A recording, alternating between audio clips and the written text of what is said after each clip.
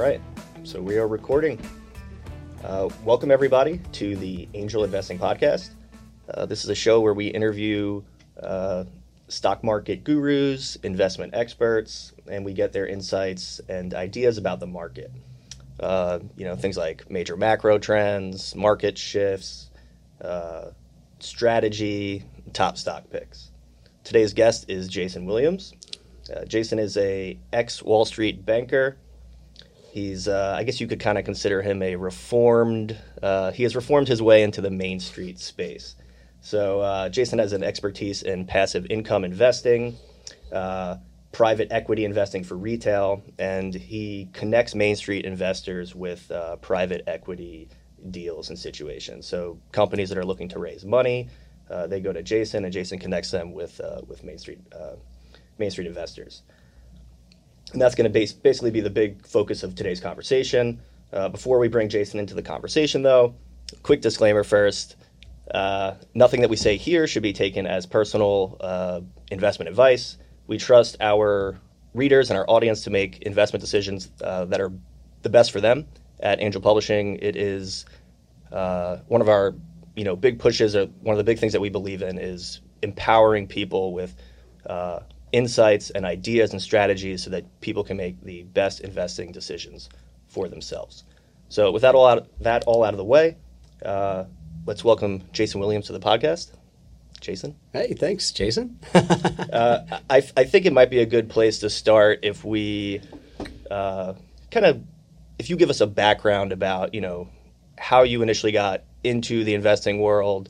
I know that you used to, work for, Wall Street, and then kind of, what brought you into the newsletter space, and why did you quit? Sure, that sounds great. That sounds great. First off, I would like to start by saying that is an awesome shirt you have there, and also a great name that you have. And we did not plan to have both the same name and the same shirt on today. It's just a happy coincidence. But as Jason said, I got my start in Wall Street. I worked for one of the bigger investment banks in the world, Morgan Stanley. I started off there, sort of at pretty much at the bottom rung of the company, and relatively quickly worked my way up to the point where I was leading a team that was responsible for a lot of the trades of our North American sales desks. So, we were doing multi-billion-dollar trades with people like the government of Singapore. Before 8 in the morning, we move more money than most banks see in their lifetime. It was really impressive what we did, and it was just it was sort of I always like to say that it was just an introduction. It was like a master's degree or a doctorate in how to make money, because our clients were some of the richest people in the world. You're talking about Elon Musk was even a client of Morgan Stanley when I worked there. Texas oil magnates. We did business with even the Saudi princes and stuff. I mean, just about anybody. And being behind the scenes, getting to see them, run IPOs for people. We led the Facebook IPO. And I sort of saw behind the scenes of how everything worked, and really how, at those investment banks, we always made sure that our clients had a way to win. And a lot of times that was at somebody else's expense, and usually it was at retail investors' expense. And so that was sort of what led me to leave Wall Street. Morgan Stanley was great. I learned a lot. I met a lot of great people. I mean, I literally got lessons from all of the top experts in their fields when I was there. But, my background, my family is a little bit more, my mom, she was a teacher, and she retired from being a teacher to become a priest. My dad worked for a company helping design and test pharmaceuticals. My sister helps design buildings that, have better workspaces and make people's lives, more better at work, So basically everybody in my family is doing things to help other people. And here I was on Wall Street making rich people richer. And yeah, it was nice for my bank account, and my pocketbook got fatter, but I couldn't go to work every day knowing that we were making these people that didn't really need our help more money, And oftentimes, we were taking that money right away from the people who really did need our help. And so that's what led me to leave Wall Street. And I started my own family office and started, using what I learned at Morgan and, the strategies that I developed, the connections that I developed there, the network of people that I've met to make my own investments and sort of help manage money for some of my friends and family. And that was what eventually led me to Angel Publishing. I met the owners of Angel Publishing, and we got to talking about why they had founded the company and sort of their goal with the company, and everything just lined up. I mean, they started this company, as you said, to help empower retail investors. And that's exactly what I left Wall Street to do. So, it was just, it was a no-brainer to combine forces. Yeah. So, and now you're running 4 different investment advisories? Four You're juggling a lot. I do want to ask you more about those.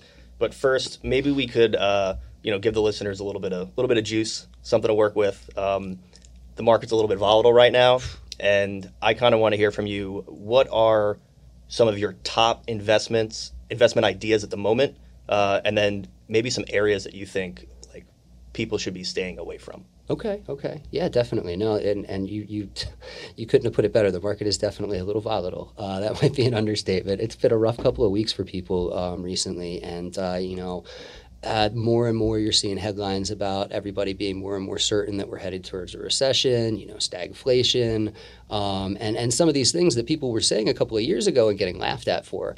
And they're sort of all starting to come true. And it's definitely a scary time to be an investor. But I mean, my number one piece of advice is always don't panic.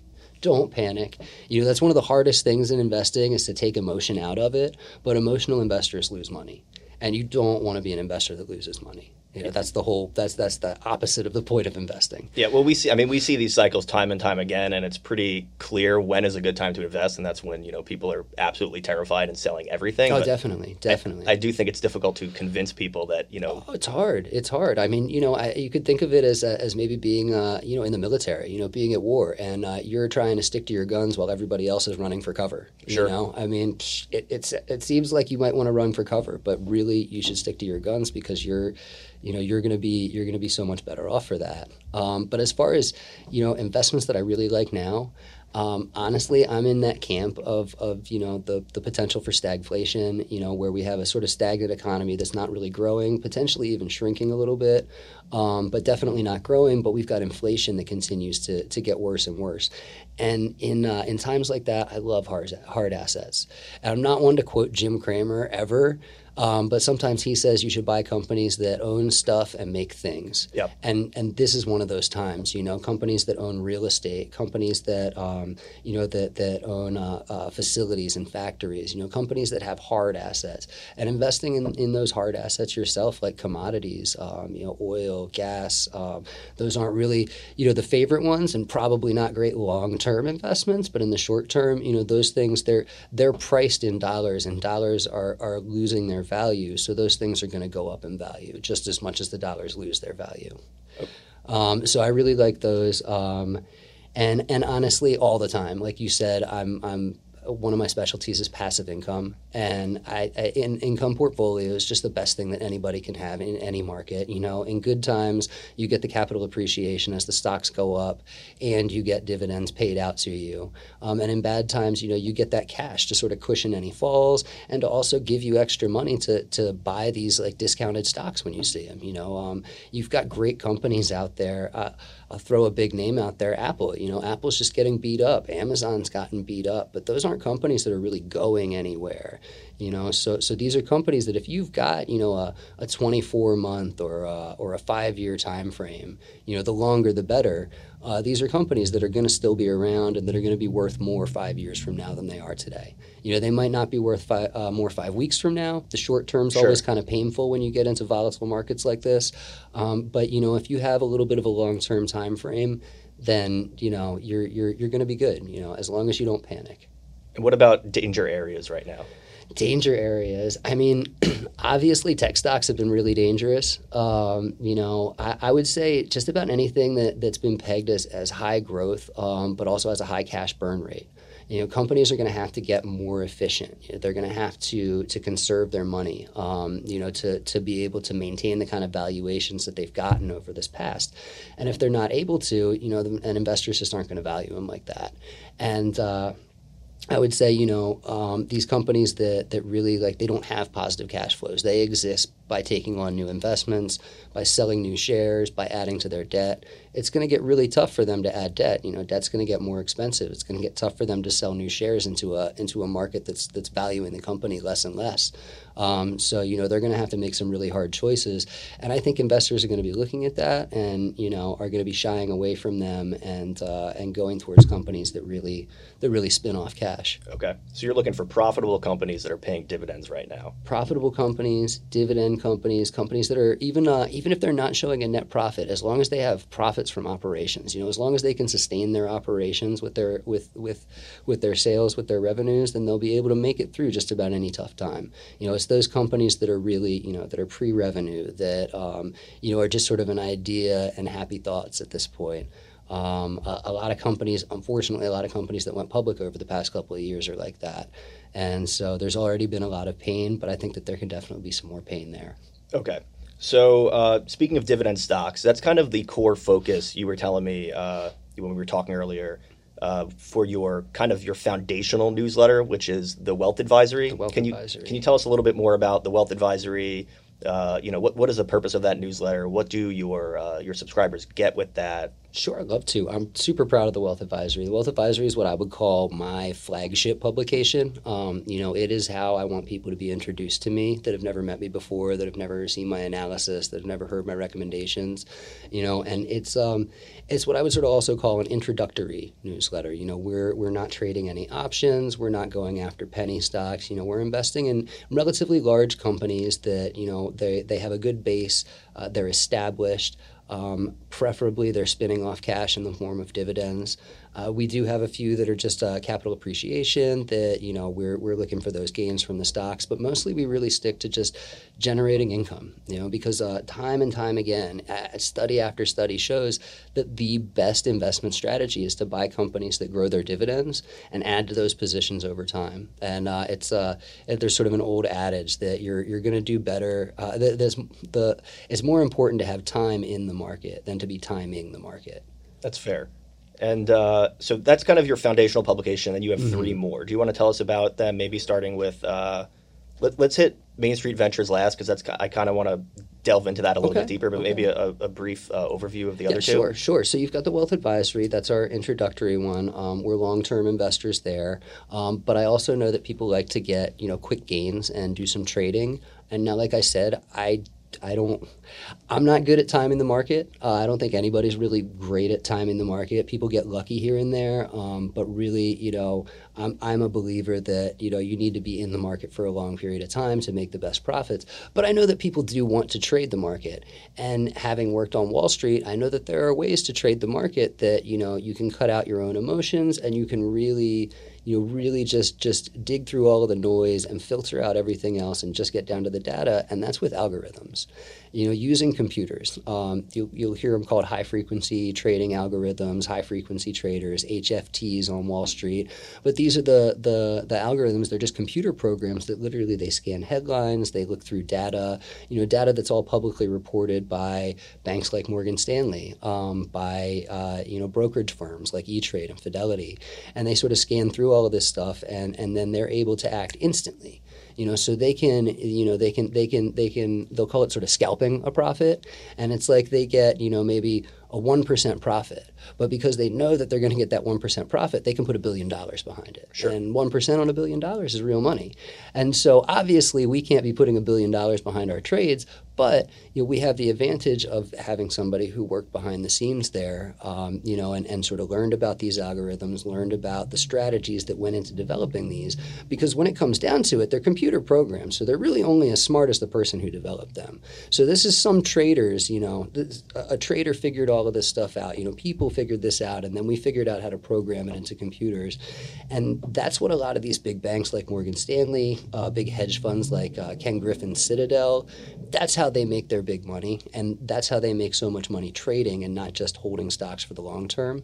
So I have Alpha Profit Machine, and that's my algorithmic trading service. And I would call it swing trades. We're not trading every day, but about every week, the algorithm brings us some new trades. It focuses on small cap companies. So basically companies that make up the Russell 2000 index would be a good is a good universe for us to pick from. We have a maximum of 10 positions in the portfolio, and sometimes we have fewer than those positions filled. If the market's really, really bearish, honestly, right now is very impressive. The portfolio is full.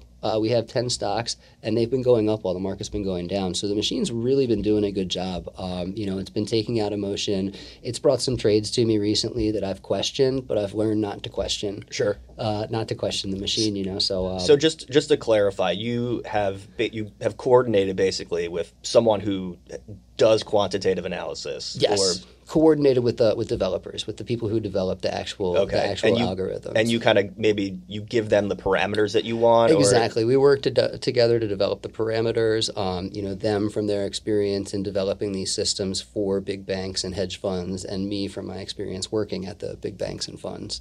What are some of the, most important parameters in that? I mean, obviously, really, I don't want you to reveal everything. The biggest thing that we look for is the flow of money. Right? Is the money flowing into the stock or out of the stock? Okay. And, that's something that you can tell if you dig into the data, but it's a little bit tough, if you're just looking at, your brokerage window on Fidelity. You can see volume there, but you don't know, is that volume coming into the stock? Is that volume buying the stock because it's excited? Or is that volume getting out of the stock because it knows something bad's about to happen? And so really being able to tell whether the flow is going in or out, that's a huge determinant, and that's really helpful for our algorithm. Okay. And earlier you were talking about a long-term view on stocks. So that makes me think of your Future Giants service, yes. Which, to my understanding, it's essentially you're looking for, tiny companies today that are going to, in 5 to 10 years be these, massive corporations that you think are going to kind of take over major industries. No, I mean, you really nailed it with that one. I mean, it's just as if, we're sort of looking for Tesla when it trades as a penny stock. Or you hear people talk about, if you had invested in Apple when it first went public at 47 cents. Well, Apple actually went public at like $18. But, through all of its splits, you can get it down to that. But we're really looking for Apple at 47 cents. Sure. And there are a lot of opportunities out there for companies like that. They're small companies. They've raised money. They've grown themselves privately. They've listed themselves publicly. But because of their small size, they can't get analyst coverage.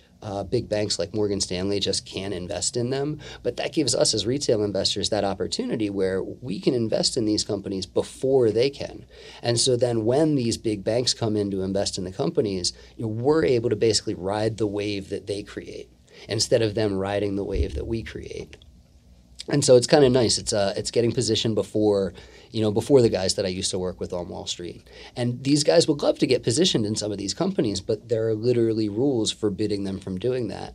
Like you take Warren Buffett. I'm sure he would love to get into some of the companies we have in the Future Giants portfolio, but Berkshire Hathaway is not allowed to invest in anything that small. Sure. It would be negligible to their top line anyway, yep. Right? Yeah. That makes sense.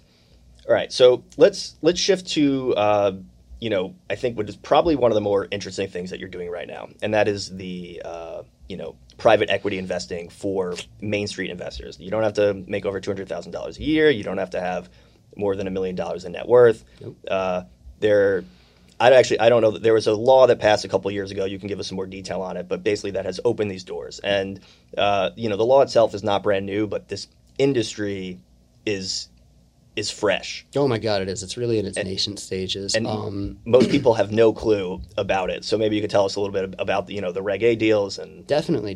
I think it's great that we're following Future Giants with this too, because Future Giants, we're looking for publicly traded companies that are about to be giants. But with Main Street Ventures, we take it a step further back, and we're actually investing in private companies before they hit the stock market.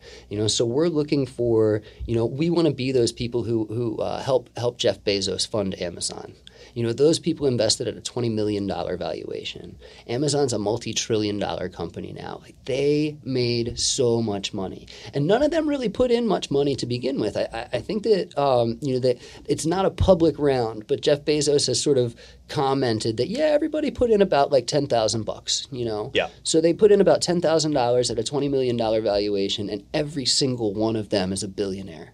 $10,000 made them a billionaire. Yeah, so you can make money in the stock market, but if you really want to make money in the stock market, generally speaking, for those like massive returns, you're going to want to get in before shares are trading publicly. Like, the stock market is a great equalizer. You know, everybody can get the same percentage gains, but private investments have been kept off limits to retail investors for a really long time. You mentioned, not needing to make $200,000 a year. It's actually more now, $250,000 a year. Not needing to have $1 million in liquid net worth. And that's what you had to have to invest in these private companies. You literally had to already be rich in order to get rich. And these were laws that were written back when the SEC was first created. And these laws were written by John Kennedy's dad, Joe Kennedy, who was a trader who played fast and loose back in the 1920s and lost a whole bunch of money in the financial collapse. And so when FDR called him and said, "Hey, would you like to write the rules for investing?" he was like, "I would love to. Sure. And I'd love to make sure nobody else gets to join this club." So they've kept us out of it for nearly 100 years now. But it was actually some legislation that was sort of slipped into the Jumpstart Our Businesses and Startups Act. And it basically allows any American over the age of 18 with an internet connection to invest in startup companies. So we can invest in these private companies before they go public. We can get the opportunity to be the people that help Elon Musk fund the next Tesla, to help Jeff Bezos fund the next Amazon. And the real reason that I started this is because, yes, this industry, it's open to retail investors. You honestly do not need my help at all to invest in it. But one, companies don't call retail investors looking for funding. They call me looking for funding, though. And two, companies don't always tell you exactly what you want to hear. They tell you what you need to hear to get your money and to get you to invest. But they might hide some stuff in the details that, a normal person, somebody without a background in finance, somebody who doesn't read SEC filings on a regular basis would miss. So that was really what my impetus for starting Main Street Ventures was, that I was looking at a lot of these different deals out there, and I was really digging into them and reading them, and I would be like, wow, like, look at this. These people are going to put up 1% of the money for this company, and they're going to own 99% of the voting rights. And then these other people, these retail investors, they're going to put up 99% of the money to get this company going, and they'll own 1% of it. Sure. Well, so you were talking about, the laws that were put in place with accreditation. Mm-hmm. And I think the initial rationale behind that was that, retail investors aren't sophisticated enough. They're not smart enough to make these decisions. So the government was going to protect them from themselves, kind of thing. And I think the value that, you're able to give your readers and your subscribers is the curation aspect. You're able to filter through the noise because, it's not that investors aren't sophisticated enough, but it's that a lot of people just don't have the time to be looking through these things. Don't have the time. And these companies, they definitely try and hide it, as best they can. They don't want bright red flags popping up when somebody looks at it. So, you really need the time, you need the training to really spot this stuff. But you're right. They say retail investors aren't sophisticated enough, and they were going to protect us from ourselves. And God bless them for wanting to protect us from ourselves. I really appreciate that. But we don't need that.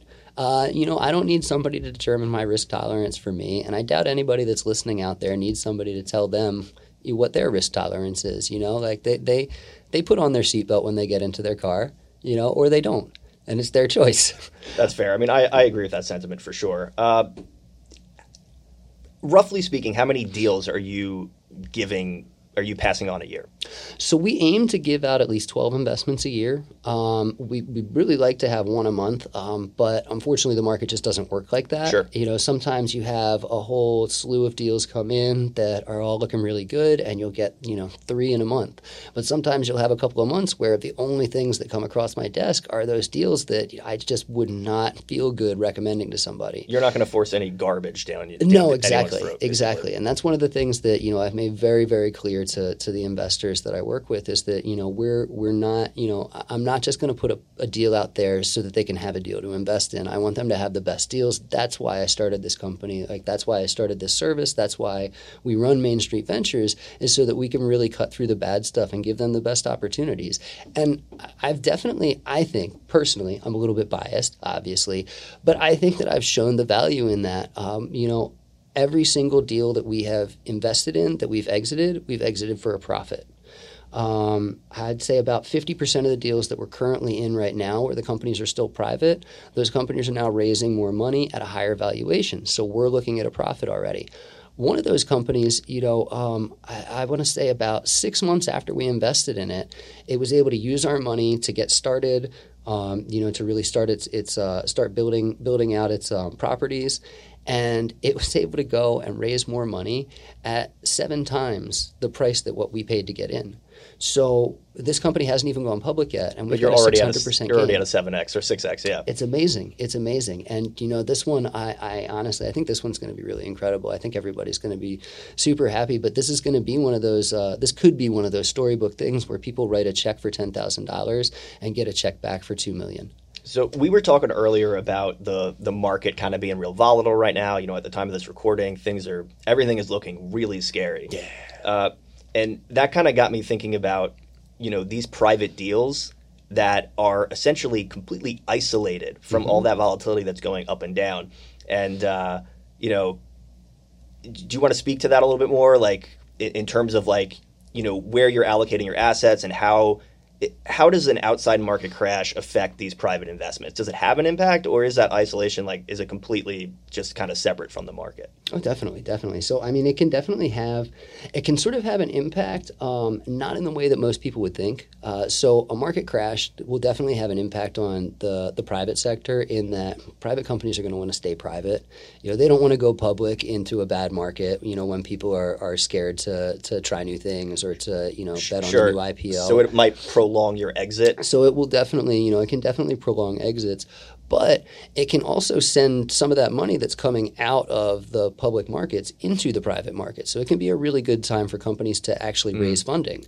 So we may see, we may see more companies, more opportunities, more potential deals, so that these companies can raise the money, can get themselves to scale, can weather the storm, and then once everything's over, just really be off to the races.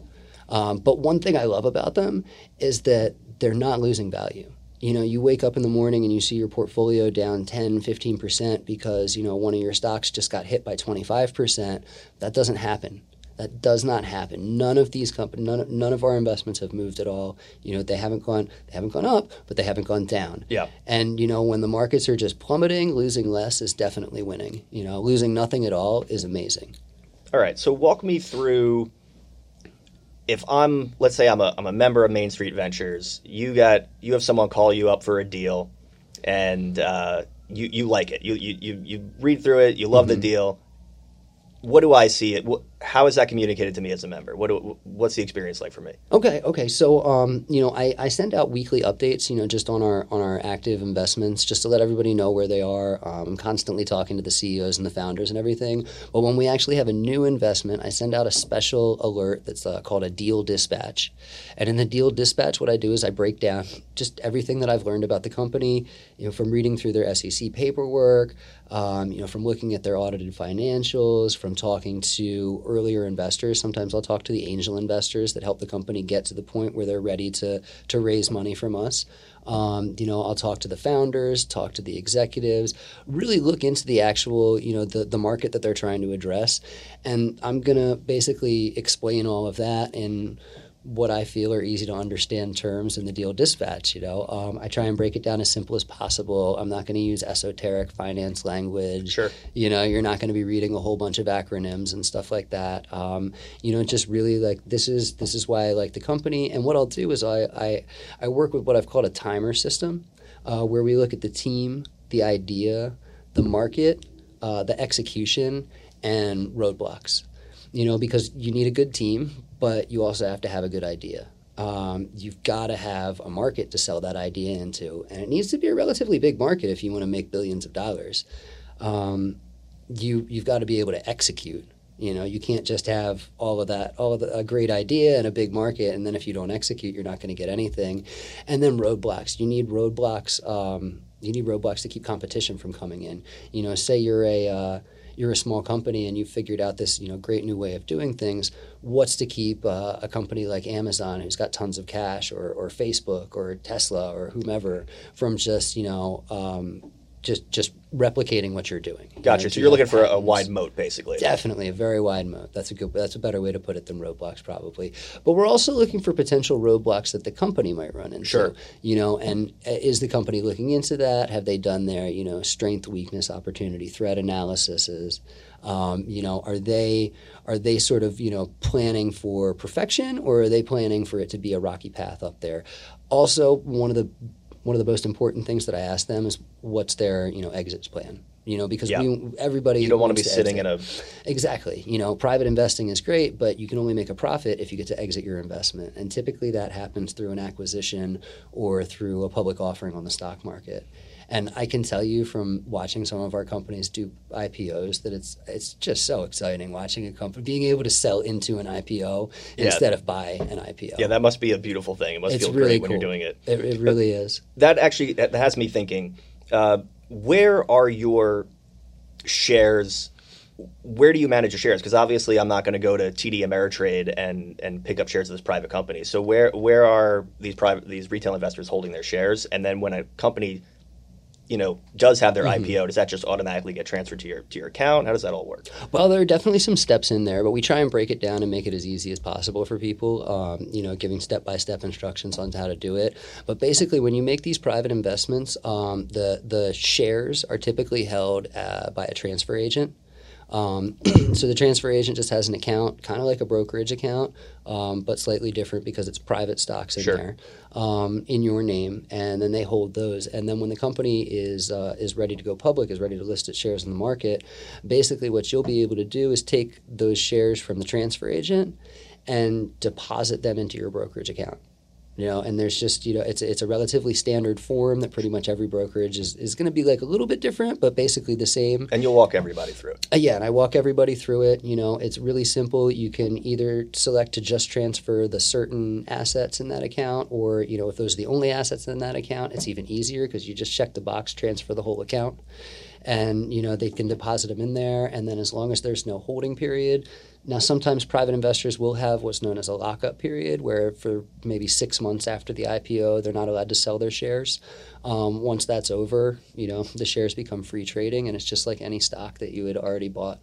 All right, so we're going to wrap up real soon, but are there any deals that are, in the pipeline that you're really excited about, or any deals that you're kind of holding on to right now that are still open that investors can get into that you think are particularly, Oh, definitely. We've got a couple of open deals that I'm really excited about. We're investing in a company that has one of the cleanest potash deposits in the world, and it also happens to be in Brazil. What's potash? I'm sorry, I should probably get into that a little bit. Is it potash or is it potash? How do you? I've always said potash. Yeah. It could be potash. I'm not. I don't know. I'm not sure. You were actually the first person to ever bring this up to me, so I'm going to trust. Yeah. I've always said potash. I could be completely wrong in that. Somebody will have to let us know in the comments if I am. Sure. So it's part of there's three basic elements compounds that we need for fertilizer, and you've got nitrogen, phosphate, and potassium. And potash is where potassium comes from. And so the potassium, it helps. Man, now I'm going back to my botany knowledge here. I'm pretty sure it helps in the greening and the ripening, so like flowering and stuff like that of plants. But basically, these three macronutrients, our plants can't grow without them. Sure. And between the U.S. and Brazil, we produce a lot of ag products, and so Brazil, the majority of its fertilizer comes from Russia, from Canada, from just all over the world. Like, most of it doesn't come from Brazil. So this company figured out found a deposit, a potash deposit, and they've been developing it, and it's in Brazil. And their cost to extract the potash is actually less than their competitors' cost to ship the potash. And shipping costs are probably crazy right now. Oh, yeah, and that was back before shipping costs went through the roof. Gotcha. And gas prices were at all-time highs. So it's even higher now, and plus potash prices have gone up. You know, since we invested in it, potash prices have almost tripled. You know, so this company, their plans are to list on a major exchange in 2023 or 2024. Obviously, market conditions are going to have to determine that a little bit. They're not going to launch right into a full-blown recession or crash. But you know they've got this great resource. You know they've got the cooperation of the government. They've got the friendship and the cooperation of the indigenous people that live in the area nearby their operation. You know they've just done everything right, and you know it's the perfect opportunity. So that one is one that I'm really excited about. That's an open one that we've invested in already, but I definitely have a couple of new ones that are coming down the pike that I think people are going to be really excited for, and honestly I think are going to be really great investments. Okay, cool. Well, let's be fair to your subscribers and keep that private. Definitely. Some of them the subscribers don't even know about yet. Jason, thanks for coming on today. Of course. Thanks for having me. So we talked about a bunch of your newsletters and stuff. I think what we'll probably do is maybe leave a link under this video or next to it. I don't know exactly where, so that Perfect. Readers can kind of listeners can learn a little bit more about these services and see which of these are maybe right for them. Excellent. Yeah, no, definitely. I hope everybody checks it out, and honestly, I hope I see some new names on my list because I'm in this business to help people. So the more people I can help, the better. Awesome, man. Thanks for coming. Excellent. Thanks a lot for having me, Jay. All right.